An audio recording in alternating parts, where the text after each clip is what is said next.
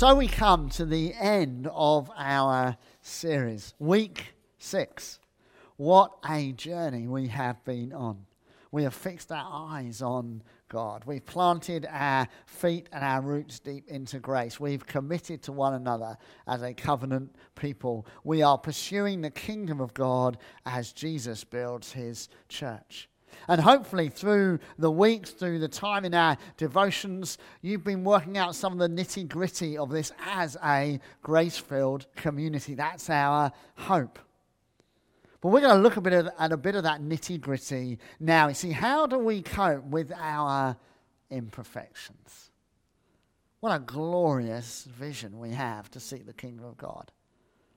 Isn't it amazing that we are image bearers and built for a relationship, created for a relationship with God, and that the Father seeks that relationship? How amazing that the Holy Spirit is amongst us when we're gathered and when we're scattered. It's great to have that kingdom vision, but what about the nitty-gritty, the cold light of day, when the church family lets us down, when leaders get it wrong, when our hopes of our glorious spirit-filled community come up against the realities of the local church? Well, as every pop song tells us, all you need is love. Love is the answer.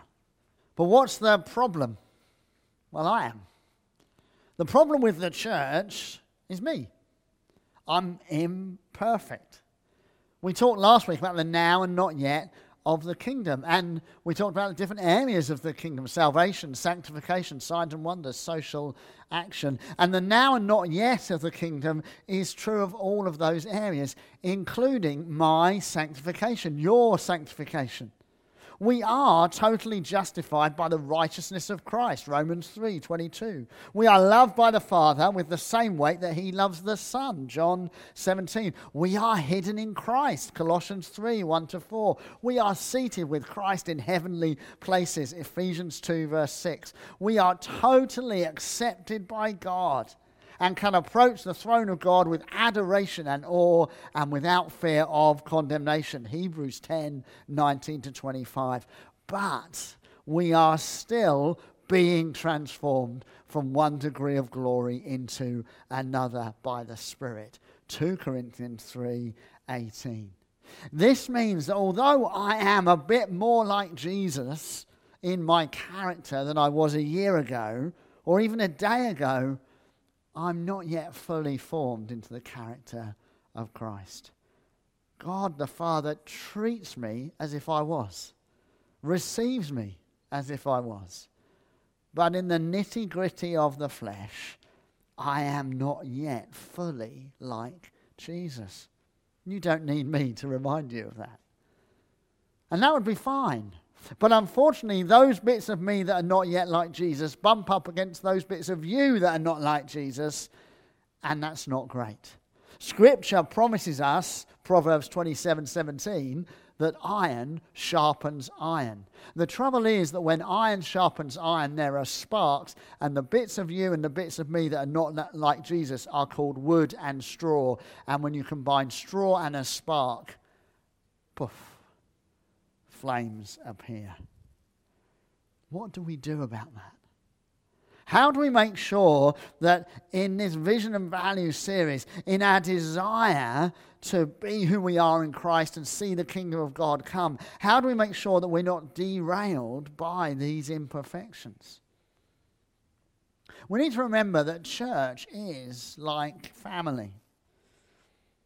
The phrase brothers and sisters or beloved, translated from the Greek adelphoi, occurs over 120 times in the New Testament.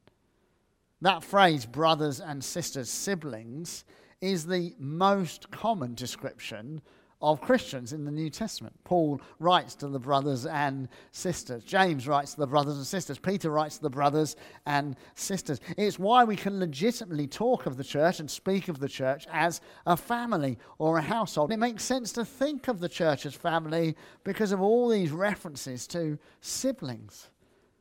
Peter even talks about treating older members of the church as mothers and fathers.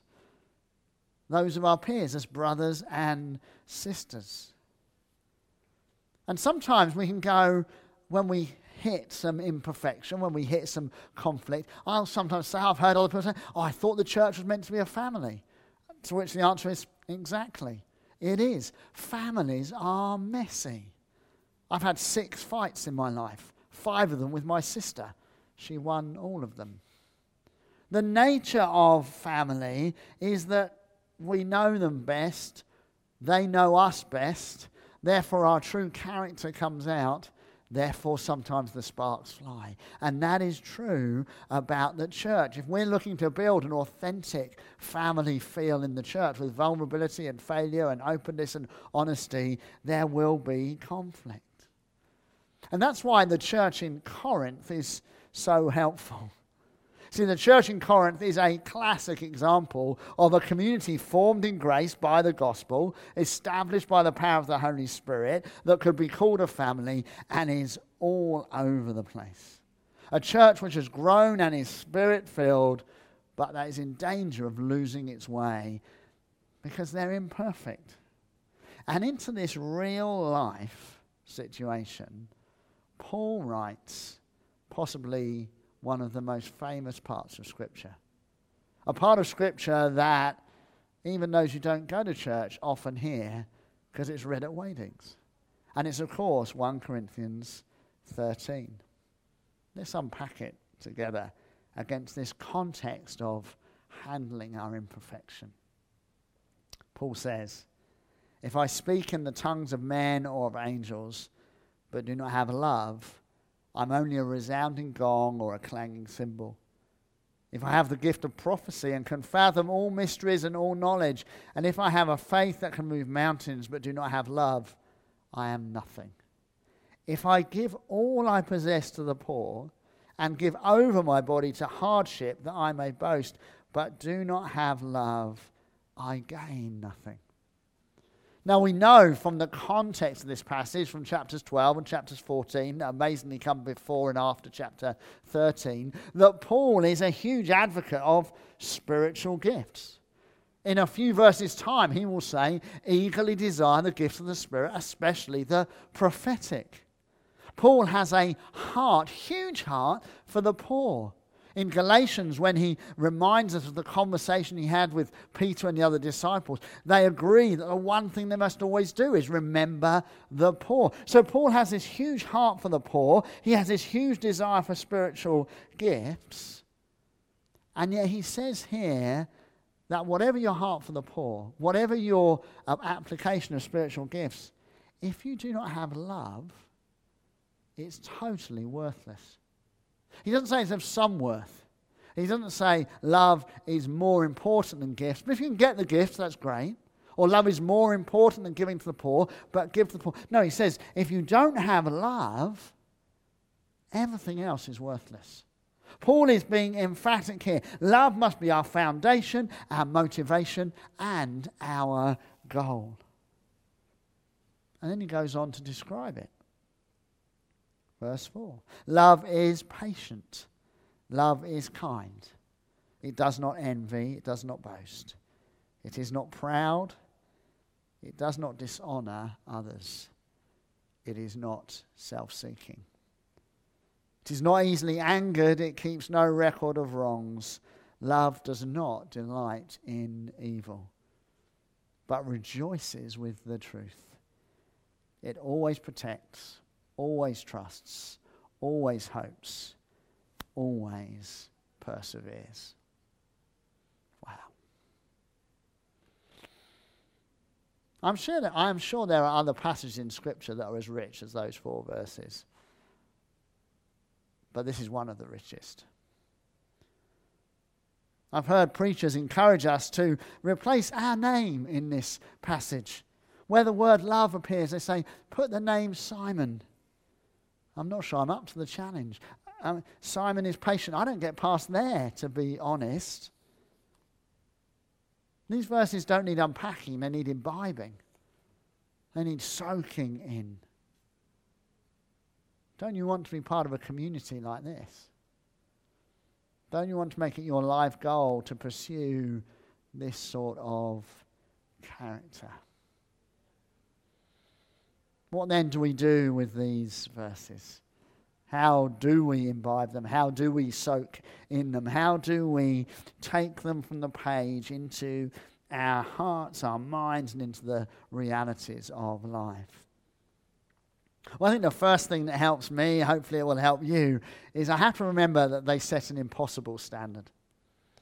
Relationship counselors encourage their clients to avoid absolutes when they are discussing their partner's failings. They say, try not to use words like always and never. Try to ask questions rather than make statements. Clearly, Paul has not received such teaching in how he's trying to help the Corinthian church with their relationships. In seeking to remind this Corinthian church and community of their calling in Christ, Paul confronts them with a series of statements on love, and this is intentional.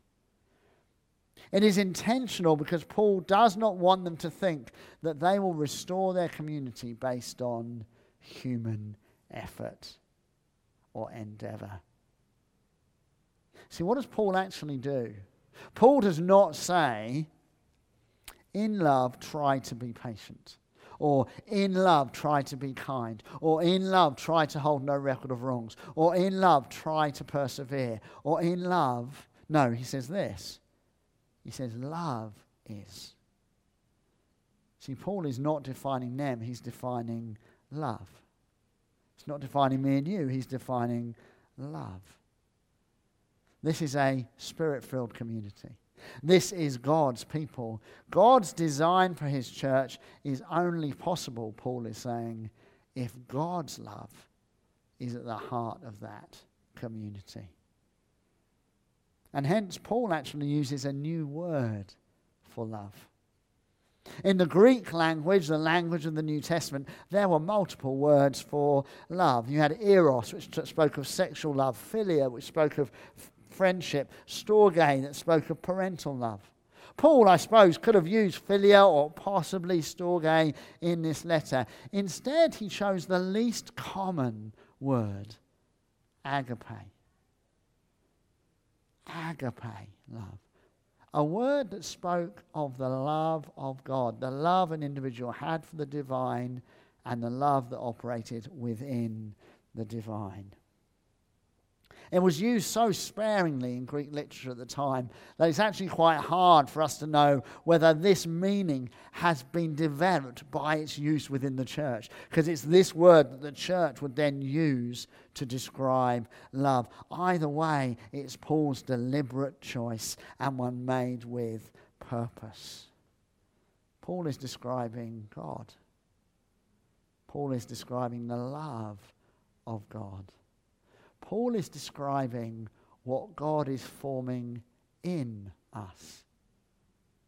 Maybe this week, cast your eye over Galatians 5 and the fruit of the Spirit and see how the fruits of the Spirit match up with this definition of love, and you'll get a glimpse of what Paul is saying.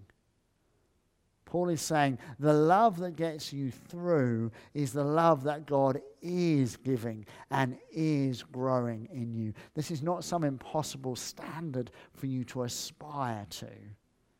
This is something for you to receive and grow in. And in that way, yes, we do aspire because we long for this love to grow deep in us as individuals and as a community. You see, what agape does is it reminds us again of our dependence on God. Does that sound familiar?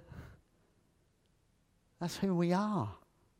This series is about who we are, and who we are is image bearers, created in the image of God, and who we are people dependent on God, on his love, on his presence through the Holy Spirit. So of course we're going to be dependent on God's love growing in us and through us.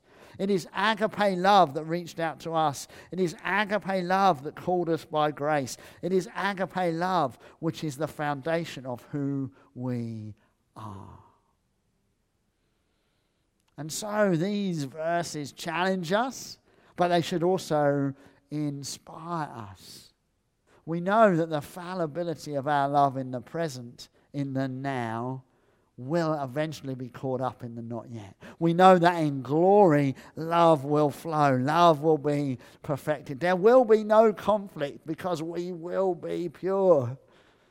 The straw and the wood, we're told, will be consumed. I am so looking forward to that. So looking forward to not facing the challenges of daily imperfection. So we can look to that moment and we can rejoice, but we can also prophetically reveal to the world now what that love looks like. It was said of the early church that what amazed those not part of it was the fact of how they loved one another. I notice it doesn't say they were amazed by the church because of how they agreed with one another. Because if you read the New Testament, you can see that so often they don't agree. There is conflict. So surely what's being commented on is not the fact that there was no disagreement, it's the fact of how they handled their disagreement. Friends, we set an unrealistic expectation if we think we'll never disagree, if we think there'll never be conflict in the church, if we think we'll never fall out with one another. The issue is not our imperfection. The issue is, how do we allow the love of God to cover our imperfection? Christians will disappoint one another, but how do we get over that disappointment? How do we apply the love and grace of God to that disappointment?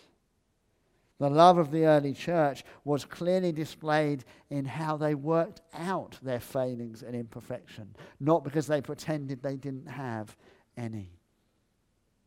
So this love that Paul introduces is the very love of God. It lifts our head. It's what God is forming in us through the fruit of the Spirit. It should speak to the world around us. But notice this as well. It has forgiveness at its core. Notice the foundation of forgiveness in so much of this description. Let me read it to you again. Love is patient. Love is kind. It does not envy. It does not boast. It is not proud. It does not dishonor others. It is not self-seeking. It's not easily angered. It keeps no record of wrongs. Does not delight in evil, but rejoices with the truth. And always protects, always trusts, always hopes, always perseveres. So much of the outworking of agape love is the ongoing forgiveness of one another's imperfections and the way they've caused us pain. In being patient, love forgives all those little annoyances. In not envying, love forgives the unfairness of life that seems so arbitrary, where some are blessed and others not. In not boasting or being proud, love forgives the lack of praise and encouragement from another, and so removes the need to do it oneself. In not being easily angered, forgiveness tempers irritation. In keeping no record of wrongs, ongoing forgiveness refuses to let bitterness and disappointment build up to the point of harm and disunity. In always protecting the other, trusting the other, hoping in the other, and persevering in the other, love forgives forwards. See, forgiveness can be reactive and proactive. It can forgive what has happened, but it can choose to forgive ahead of time that which might happen, and so stir hope in our hearts. Agape love is about forgiveness. But of course it is. It's the love of God. And the root of the love of God is his forgiveness of us. God does not treat us as our sins deserve. God remembers our sin no more. God is slow to anger and abounding in love. God separates our sin from us as far as the east is from the west. God forgives us to the extent that our sins, though they are scarlet, become white as snow. How do we handle our imperfections? By allowing the love of God and the forgiveness contained therein to transform our hearts. How many of us cannot be challenged by the parable of the unmerciful servant? This week in devotions, Spend some time in that parable. Let it speak to your heart. Spend also some time looking at communion, the love feast, the agape feast, and see how Jesus and Paul remind us that to receive the bread and the wine, we must first make sure that we are in unity with our brother and sister in Christ through forgiveness, through love. Love is the ultimate definition of who we are as a Christian community. We are image bearers, and therefore we carry the love of God applied to us and in us for other people. Love, defined by the character of God, defines us and protects us. It's no wonder, therefore, that Jesus summarized the whole of the Old Testament law through love. Jesus replied, "Love the Lord your God with all your heart and with all your soul and with all your mind. This is the first and greatest commandment. And the second is like it. Love your neighbor as yourself. All the law and prophets hang on these two commandments." And so, friends, we come to the end of this journey. The Christian life is about rhythm. It's about the faithfulness and blessing of God being new every morning. It's about walking with God in the cool of the evening and then laying our heads down to sleep in the sure and certain knowledge that God, who watches over us, neither slumbers or sleeps. Winston Churchill famously said, after a key victory in the Second World War, won at huge cost to the individuals who gave their life, that it was not the beginning of the end, it was merely the end of the beginning. This 6 weeks feels a little like that. We've probably not said anything new. The words we have focused on, Son, Father, Spirit, grace, community, kingdom, and love, are not the only words we could have highlighted. But we have sought to unpack them from Scripture, rooting ourselves in the truth of the Word of God. We have endeavoured to see how catching a true vision of God and His kingdom purposes really does impact the day-to-day of our lives. We have tried to see and work out in our devotions how the spiritual disciplines as key practices root our identity and our vision in the nitty-gritty of life.